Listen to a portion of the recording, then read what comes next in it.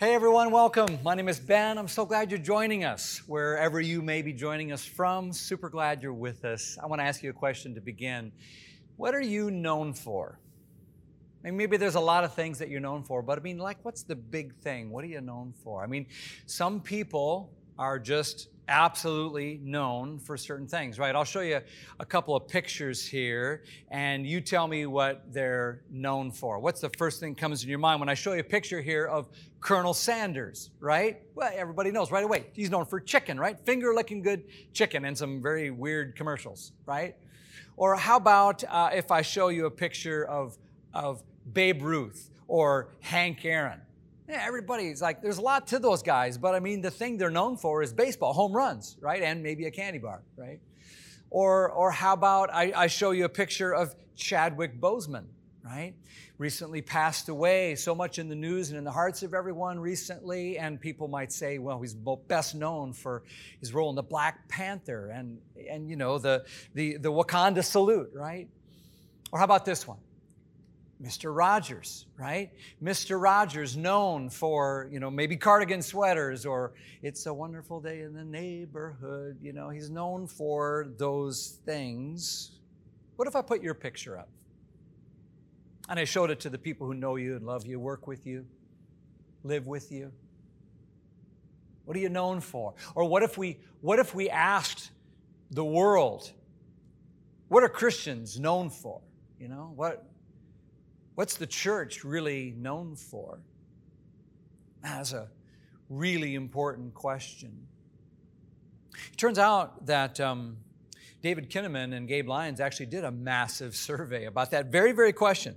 And they asked kind of a new generation what they really think about Christianity. And what they found, disappointingly so, is that about 2/3 of non-Christians that were surveyed said they perceived Christians as too enamored, caught up, and bound up with pushy political perspectives. And an even higher percentage said they were turned off by the way that Christians engage around the subject of politics. Seems like for about 65% of people who don't know Jesus are turned off to Jesus, not because they're rejecting the Messiah or his message, but his messengers and the way specifically that we engage with politics. So that seems important. It turns out that Jesus says, if you're a follower of mine, if you're serious about that, there's going to be something very specific that you are going to be known by. We're going to talk about that in just a little minute. And it's going to be a really challenging message, I think, for me and for you and for all of us. I think this whole series has been challenging. Today's our last installment of this thing called Separation of Church and Hate. And I know some of you have found it very challenging in a positive way. You've been very encouraged and like, man, I love it. We need this. This is so important. I know some of you probably feel pretty much the opposite. Like, you know, this has been frustrating, or I don't know, agree with all this, or you've been even maybe a little angry about it. Here's what I'm just asking everyone to do, is to just really set your opinions aside long enough to check your spirit against the Spirit of God. And if there's truth in anything we're saying, if it really is something that looks like Jesus and what God's calling us to do, that you'd be open to that. That's all. That seems reasonable, doesn't it? Because this stuff that we're talking about really, really matters, and it's way more than a sermon series for us, you guys. This is about who Jesus is. This is us and our witness and our very mission in the world. So when we talk about the separation of church and hate, it's about our whole Christian life, and it's about getting a handle on these postures and practices. Let's review them quickly, and we'll land on the last one today, okay? The first thing we're going to remember to do if we're serious about following Jesus is to remember our identity. Like, don't forget who you are. Your identity as a follower of Jesus Christ needs to drive everything else you are and do, including your politics. Don't forget that. And then we behave with civility, because we've got to learn how to play well with others in the public sandbox. We just do. One reason is because if we can't learn to disagree without being so disagreeable and hateful, no one will ever hear us with the message we have to bring.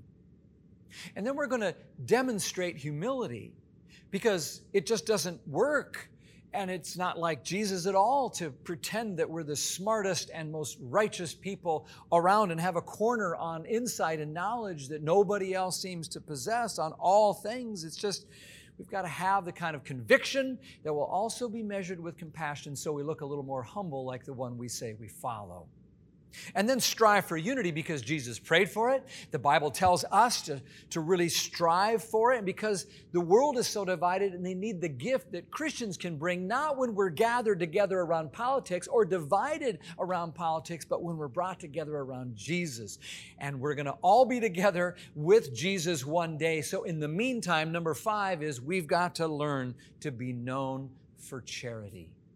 To be known for charity. We're going to talk about that today. And that word charity, we need to talk about a little bit. It's just, it's kind of an archaic word. I don't know that people really use it a lot anymore. In fact, when we use the word today, it kind of has changed meanings from what it meant in the Bible and what we mean by it today. I mean, charity today is kind of like a nonprofit. Somebody makes a donation to charity, like, maybe you do something good. If you're involved in charity work, you work at a food pantry or something like this. Or it may even mean something a little negative, like when someone resists you doing them a favor, they might say, I don't need your charity, I'm not a charity project. So when we're talking about being known for charity, we're talking about something very, very different.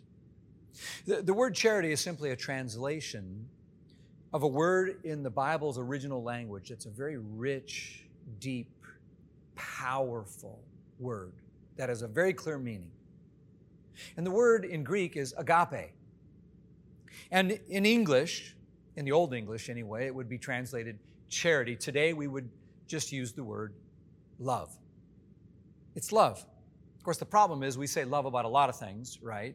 We say, man, I just love this weather, Or he took one look at her and saw how beautiful she was, and it was love at first sight. Or this barbecue sauce is awesome, I love it.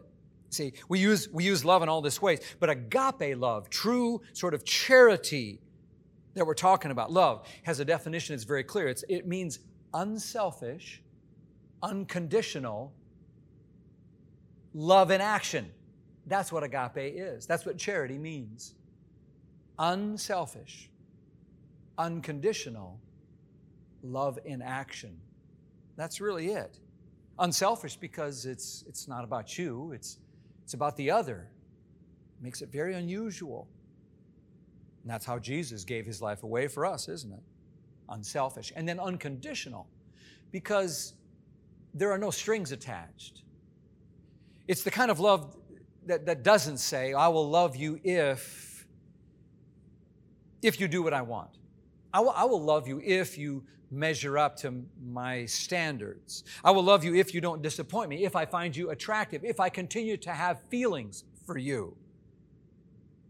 That's the way the world does love, and it doesn't work, and it leaves marriages in shambles and families destroyed and kids growing up without self-esteem, and it's a mess. And it makes Christians sort of despise each other across the political aisle. That kind of love that's conditional doesn't work, but agape, charity, God's kind of love, has no strings attached because it's a decision. It's an act of your will. It's, in fact, a commitment that doesn't waver. It's unconditional. It's not led by fickle feelings. It's the way Jesus loves us, not because we're so lovely and cute all the time, but it was unconditional. Nothing you can do will make Jesus love you more. Nothing you can do would make Jesus ever love you less. It's a very unusual kind of love, this charity we're talking about. It's unselfish, it's unconditional, and it's love in action. Because love's not just words, not this idea in your head that you have or a sentiment towards someone or thoughts and prayers or feelings at all. As Bob Goff says, love does. Love does. It's a verb. It's an action. It does stuff. When you see a guy in the ditch, you can walk by on the other side with any kind of excuse you want, but it's the one who stops and says, I'm going to be a neighbor because that guy is my neighbor and I'm going to show love. That's the one who puts love in action that's really loving at all. So when we're talking about this biblical idea of love, it's this agape love, this charity like this. And it's not an invisible feeling inside. It's not to be confused with the romantic feelings you might have or a fantasy that way, or seeing a pile of puppies and going, oh, they're so cute. I just love them. That's all good. That's all well and good, but it's just different. We're talking about unselfish, unconditional love in action. And the clearest and most powerful and beautiful example of this is the Lord Jesus Christ. It's God demonstrating in Jesus how He came unselfishly and unconditionally, loved us while we were still sinners, and proved it by going to the cross. He didn't go to the cross because He wanted to. He didn't want to. He didn't go to the cross and love us and love everyone because it felt good. It didn't. He didn't do it because it was natural. It wasn't natural. He did all those things because it's what love required. And a real follower of Jesus is someone who actually follows Him in that way. And that means sometimes we're going to have to love in ways that don't feel good and in ways we don't want to. And that aren't natural. And that the only way we'll ever do it is if we find some supernatural love. And the Bible says that God is love, and when His love comes to us, it won't stay in us. It'll bubble over and spill and gush out on people. So God's love comes to us and then flows through us. And that's what Jesus says is most important about us. So here's the problem. Here's what's breaking my heart today as we wrap this series up, and I believe it breaks the heart of God, and I hope it breaks your heart too. 2020 has been a year unlike any other year, okay, right? We all know this. We'll be looking back on this for the rest of our lives. I think it'll be a pivotal year like the Great Depression, stock market crash, World War II, all of that. I think we'll be talking about this for a long time. Everything will be before and after 2020. And there's a lot that we can't control about it, but we need to remember there's a lot we can control about our own actions and response, especially in a heightened political season and heightened tensions with so many issues in our country right now.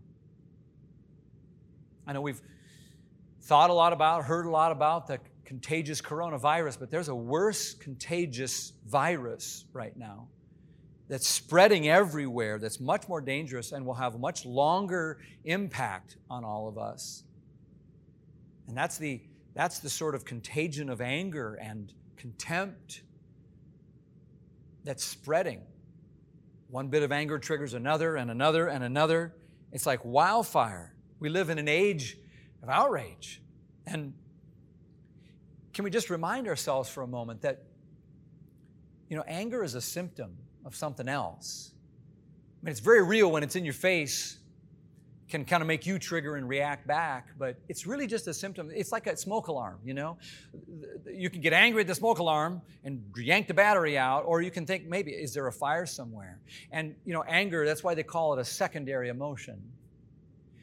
It's pointing to the fact that there's some primary emotions like hurt or fear or frustration that's going on. When someone gets angry in your face, God's people are the kind of people who are smart enough to be gentle and realize that behind that anger, there's some hurt or some fear or some frustration that's going on. So that makes sense why we're all so angry because of the year that 2020 has been, doesn't it? Because there's a lot of people who are hurting and afraid and frustrated by so many things. We all are. Here's the problem. All that anger, that smoke alarm's going off, but it's not just staying anger. Anger is converting itself right before our eyes into hate. Hate. And that should scare us. Listen to the language that's being used as we talk on the news and in social media and even around the water cooler. I'm telling you, it's hate. It should scare us, especially when I see it creeping up in me. When I start going along in this very powerful path where anger turns to hate. Alexander Solzhenitsyn said years ago, the line dividing good and evil isn't sort of like you and me figuring out, who the good guys and the bad guys are. That's what everybody wants you to think. But he reminded us that it cuts through the heart of every human being. And so we humbly come to that recognition because it seems like we've forgotten that. And that's why the change we're seeing is how deeply people seem to hate each other today. And a lot of people seem to be okay with that. In the midst of an election, pandemic, racial protests, all this galvanizing hatred, followers of Jesus are too often sucked in and sometimes even fueling it. And we have to ask, when did it become okay to hate? There's something really, really basic, foundational, that Jesus wants anyone who says they want to follow Him to understand.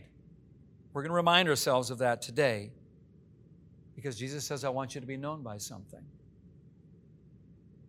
What He didn't say was, hey, guys, gather around. I got a bunch of fish bumper stickers here. You can put them on your chariot, and then everyone will know you're one of my disciples. No. Nor did He say, oh, guys, I've got a bag here of WWJD bracelets. John, Peter, Andrew, put those on, and then everyone will know clearly you're one of my guys.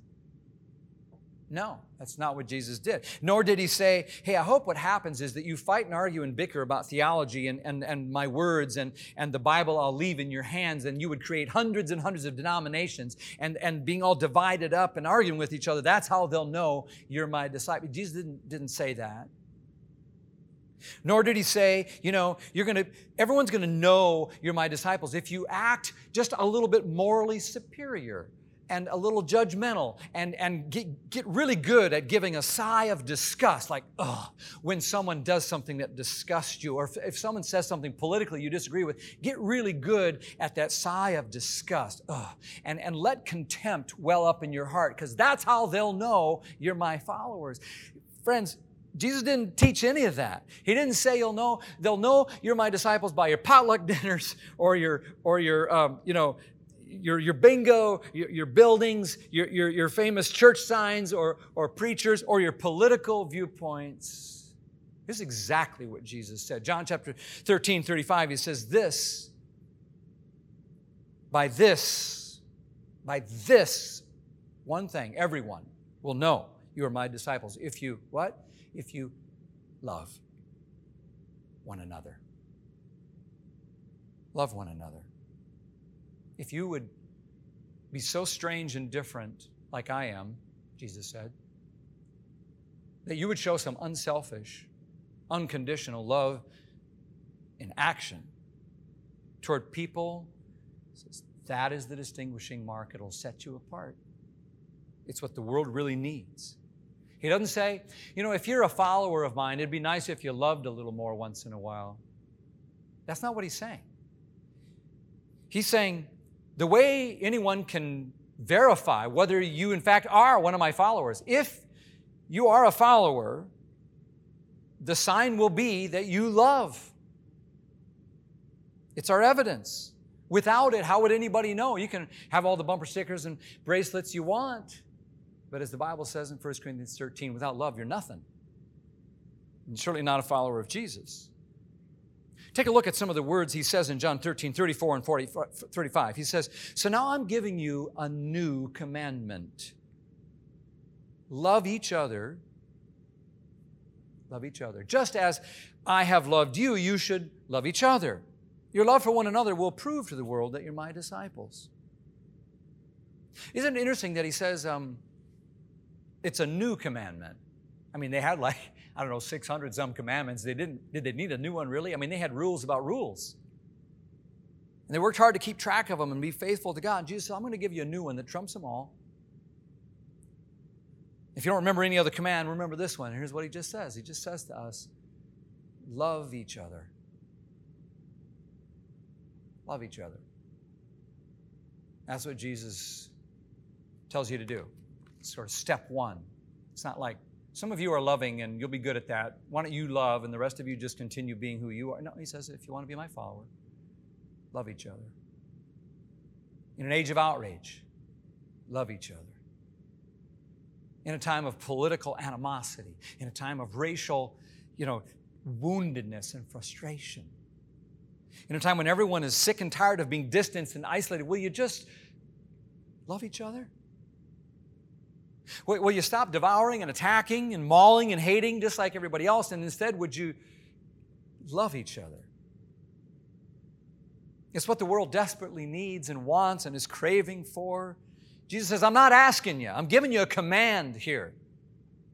So stop calling yourself a Christian if you're not willing to do what I say, he says. I'm telling you right now, this is a command, and I want you to work on it until you get it. You ready? Here it is. Lean in. Love one another. And then he says, love one another just as I have loved you. Just as I. That's how we're to love. It describes the manner in which we are to love one another. That phrase, just as I loved you, homoios, in Greek, it means look at the way Jesus loved and then you love in the same way. Well, how did he love people? Well, unselfishly, unconditionally, and he put it in action. That's how. He loved people who didn't deserve it. He loved people who were unlovely. He loved his followers and his friends. He loved his enemies. He loved without limits and beyond labels. He loved in ways that crashed barriers. He loved even to the point of sacrifice. And then he says, you love the same way. It's why Jesus can say radical things like Matthew 5:44, I tell you, love your enemies and pray for those who persecute you. Are we doing that? Titus 3:3 says, at one time, before you were a follower of Christ, you were foolish, hating one another. It's foolish.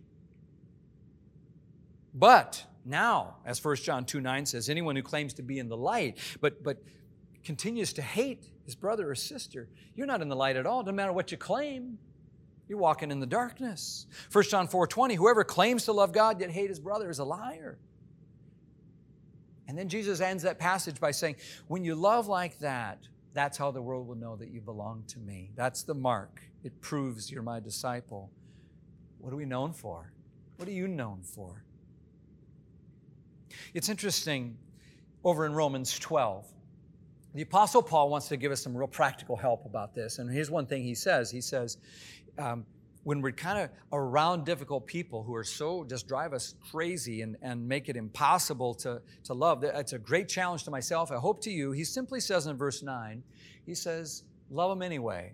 And he uses this phrase, love must be sincere. Isn't that interesting? Love must be sincere. The word sincere, many have said that word comes from an old Latin phrase that means without wax. Without wax. In the first century, sometimes pottery was made in such a way that when you put it in the kiln, it was so thin it would crack. And if you were an honorable craftsman, you would just destroy it and start over. But some shady, pottery salespeople, they would take those cracked pots and they would fill the crack with wax and then paint over the whole thing and sell it at full price. Of course, you get home, put a hot liquid in it, and everything leaks out or it falls apart on the way home. So if you're an honest dealer, you would only have the real deal in your shop. And if you did, you'd put a stamp on it that would say sincere, without wax. This is the real thing. And the Lord is saying love must be sincere like that, without cracks. When your love gets lifted up and the light of God shows through it, does it show a lot of cracks that you tried to cover over by pretending, but really everyone can see through it? Or in a moment of exposure and the brilliance of God's light, it all shines through as phony? Paul is saying love must be sincere. Love everyone, in other words. Love the people that Jesus died for without hypocrisy. Love that's sincere can reach across and love people on the other side of the political aisle. People you disagree with without demonizing them, without saying, I can't stand those people. Whether they're Democrat or Republican, we've got to learn to disagree politically while still loving unconditionally. You can disagree politically and still love in a way that's sincere. One way to show how sincere your love is to just get super practical here, is to think about how we talk with each other on social media. Social media is a hot mess right now. One of the problems with social media that we all need to be smart about is algorithms, okay? When you click on a news article on Facebook takes note of that, and the algorithms go into high gear, and they're going to make sure they feed you more stories just like that one. with the same point of view. And the more you read those stories, and exclusively those stories, the narrower your world gets, and in some ways, the smaller your brain gets. You just keep reading stuff that's designed to reinforce what you already believe when you get narrower and narrower, and it becomes easier and easier to sort of never actually interact with a human being who thinks anything differently than I think. And so we find it very easy to demonize them. And the algorithms just keep telling us how stupid and wrong they are. These caricatures, these straw people are set up and then knocked down. And then contempt rises up, and then anger, and anger turns to hate. And we're a bunch of suckers when that happens. Remember, on social media, a lot of people are more aggressive online behind a keyboard or with their thumbs than they are in person. They say and do things they probably never say face to face. So just be careful and cautious. I've been guilty of that many times. Probably never see that person, so got to be careful, got to be loving, especially during quarantine when we're all kind of, distant. It's easy to be more desensitized to people. We've just got to be careful. Listen, if you're mocking or attacking others on Facebook or Twitter or Instagram over politics, the Holy Spirit is grieved by that. Your love is meant to be sincere all the way through. It's one thing to discuss ideas and debate things, but when it crosses over into attacking people, that's not cool. Not for Christ followers who are supposed to be known by our love. So maybe you need to unfriend a few people just to separate, and that's okay. Unfollow or just spend less time on it, but whatever we need to do. Love must be sincere, unconditional. And then we got to find a way to put it into action, and I encourage you to find a way to do that beyond words. Early church historian Rodney Stark, he's a sociologist.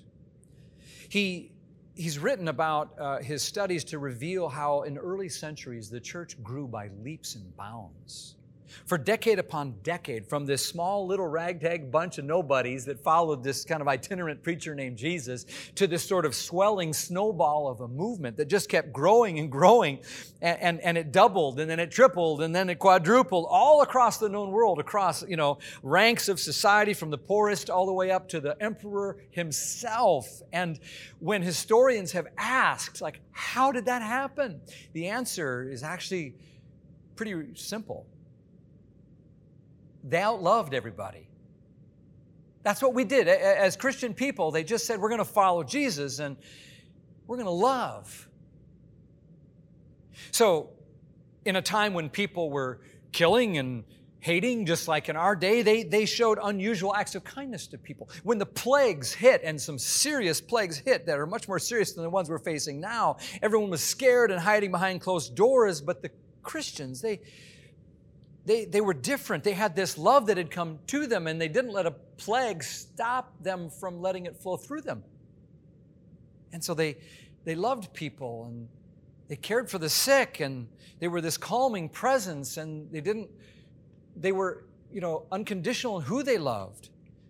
And they even sacrificed themselves sometimes for that kind of ministry. They'd scoop up dying children off the streets that others had cast aside, take them into their own homes. That's a radical expression of love. They refused to go the way the world went. And the watching world turned their head and said, what is with these people? That's attractive. What is it about them? Love is like that. It leaves people to say, I want what they've got. Maybe this Jesus they represent is credible after all. And that has never been more true than it is in our day. If we want to make Jesus credible, we got to love better. We've got to love better. Love that is sincere will always have that impact, especially in our fragmented world. Jesus commanded that we show love because it's the thing that the world will look at and then be drawn to Him. So I'm so proud of this church and the way that y'all have loved unconditionally and so strongly during the pandemic, reaching out to healthcare workers and teachers and kids. And matching the cases of coronavirus 1-for-1 in Maryland with over 70,000 acts of love in Jesus' name. Friends, that's not an activity or a program for a pandemic. That's who we are. It's what Jesus commands. We've got to keep it up, and the world needs it now more than ever. So how you're going to love, who you're going to love, who you're going to be unselfish and unconditional with a love and action toward. What's the Spirit of God saying to you about what needs to happen, not just to you, but through you? Here's the thing. I know this. In about 50 days, this whole election thing is going to be over. And all that stuff that anybody said in the heat of the moment, all those angry Facebook posts, that's going to be past us. So we've got to be sure, just to get practical here, is that we don't say or do stuff now that's going to sacrifice our spiritual influence later. How tragic if after the election, that guy from work who has a problem, or your neighbor who has a need, or that family member who has a question won't approach you. They won't invite you into their situation to show them love or care or to share Jesus at all because you lost your influence because of the way that you led with your politics or the way that you handled the fire of political conflagration right now. If we let ourselves primarily be known, instead of as a follower of Jesus who loves, but a political person with this perspective, we're going to alienate a lot of people, and we're going to be known for the wrong thing. Listen, here's my prediction about the election, okay? Ask the Spirit of God how to guide your vote, but I know this, on November 3, your candidate is either going to win or lose. Okay? I think I'm right about that, but here's what else I know. The church, Jesus' church, wins or loses based on how we treat other people between now and the election. 2020 has thrown us a lot that we can't control, but the one thing we can control is whether we obey the command of Jesus to love each other, love each other, love each other. There's a lot at stake. There's a lot of big issues we got to get down to, I realize. But no matter who's elected on November 3, I know this, on November 4, Jesus is still king. I know that. And he's looking for subjects, not just people who will vote for him, but who will surrender to him and say, I want to follow you, and I will put love over my politics. And I will love sincerely in the way that Jesus did. Can I just leave you with one last tough assignment from the teaching of Jesus? When he says love each other, he makes it clear that, a lot of people today kind of say we've got to learn to tolerate each other. We've got to learn to get along a little bit and just kind of, Jesus doesn't really teach that. What he says is that's not enough to tolerate each other. He says we've got to learn to love even our enemies, even our political enemies. Your faith isn't going to be proven by how deeply you love your friends. Your faith in Jesus Christ will be proven by how deeply you love your enemies, the people you really disagree with politically, the ones you can love unconditionally anyway. Tolerance is too low a standard. As Bob Goff would say, love everyone all the time and start with those who creep you out, those on the other side of the aisle. So that's the call from Jesus. More than tolerate our enemies, how could we love them? Ask God to take away political contempt from your heart. Sometimes when it's just so hard to say, God, it's so hard. I'm so angry. I'm so frustrated. God, just help me at least fake it today. And then God will lead you to a sincere love. So have you hung out with any enemies lately? Anyone from the other side of the aisle in your world that you love and can care for, not just to agree with or disagree with or debate or whatever with, but to love them and to understand them and to practice Christianity to them. Here's my challenge. Show love to someone who's your opponent. Maybe it's an opponent at work or an opponent in politics or an opponent of another race or even another religion. That next door neighbor that you've got a feud with, I don't know. Maybe it's an opponent in your family, maybe in your neighborhood or on social media. What could you do this week, even today, to show love to someone who's your opponent? This is the call of Jesus because we're asked to be known for our love, not our hate, to overcome evil with good. Who's that enemy that Jesus is calling you to love? You can disagree politically, but let's be known for loving unconditionally with agape, charity, unselfish, unconditional love in action. Let's pray together. God, we ask for your help today to be known not for hatred, but for love, to love like you did. Lord, help us to put our own name in that passage that says love is patient, love is kind. Lord, put our own name there and help it to be so we could say Ben is patient, Emily is kind,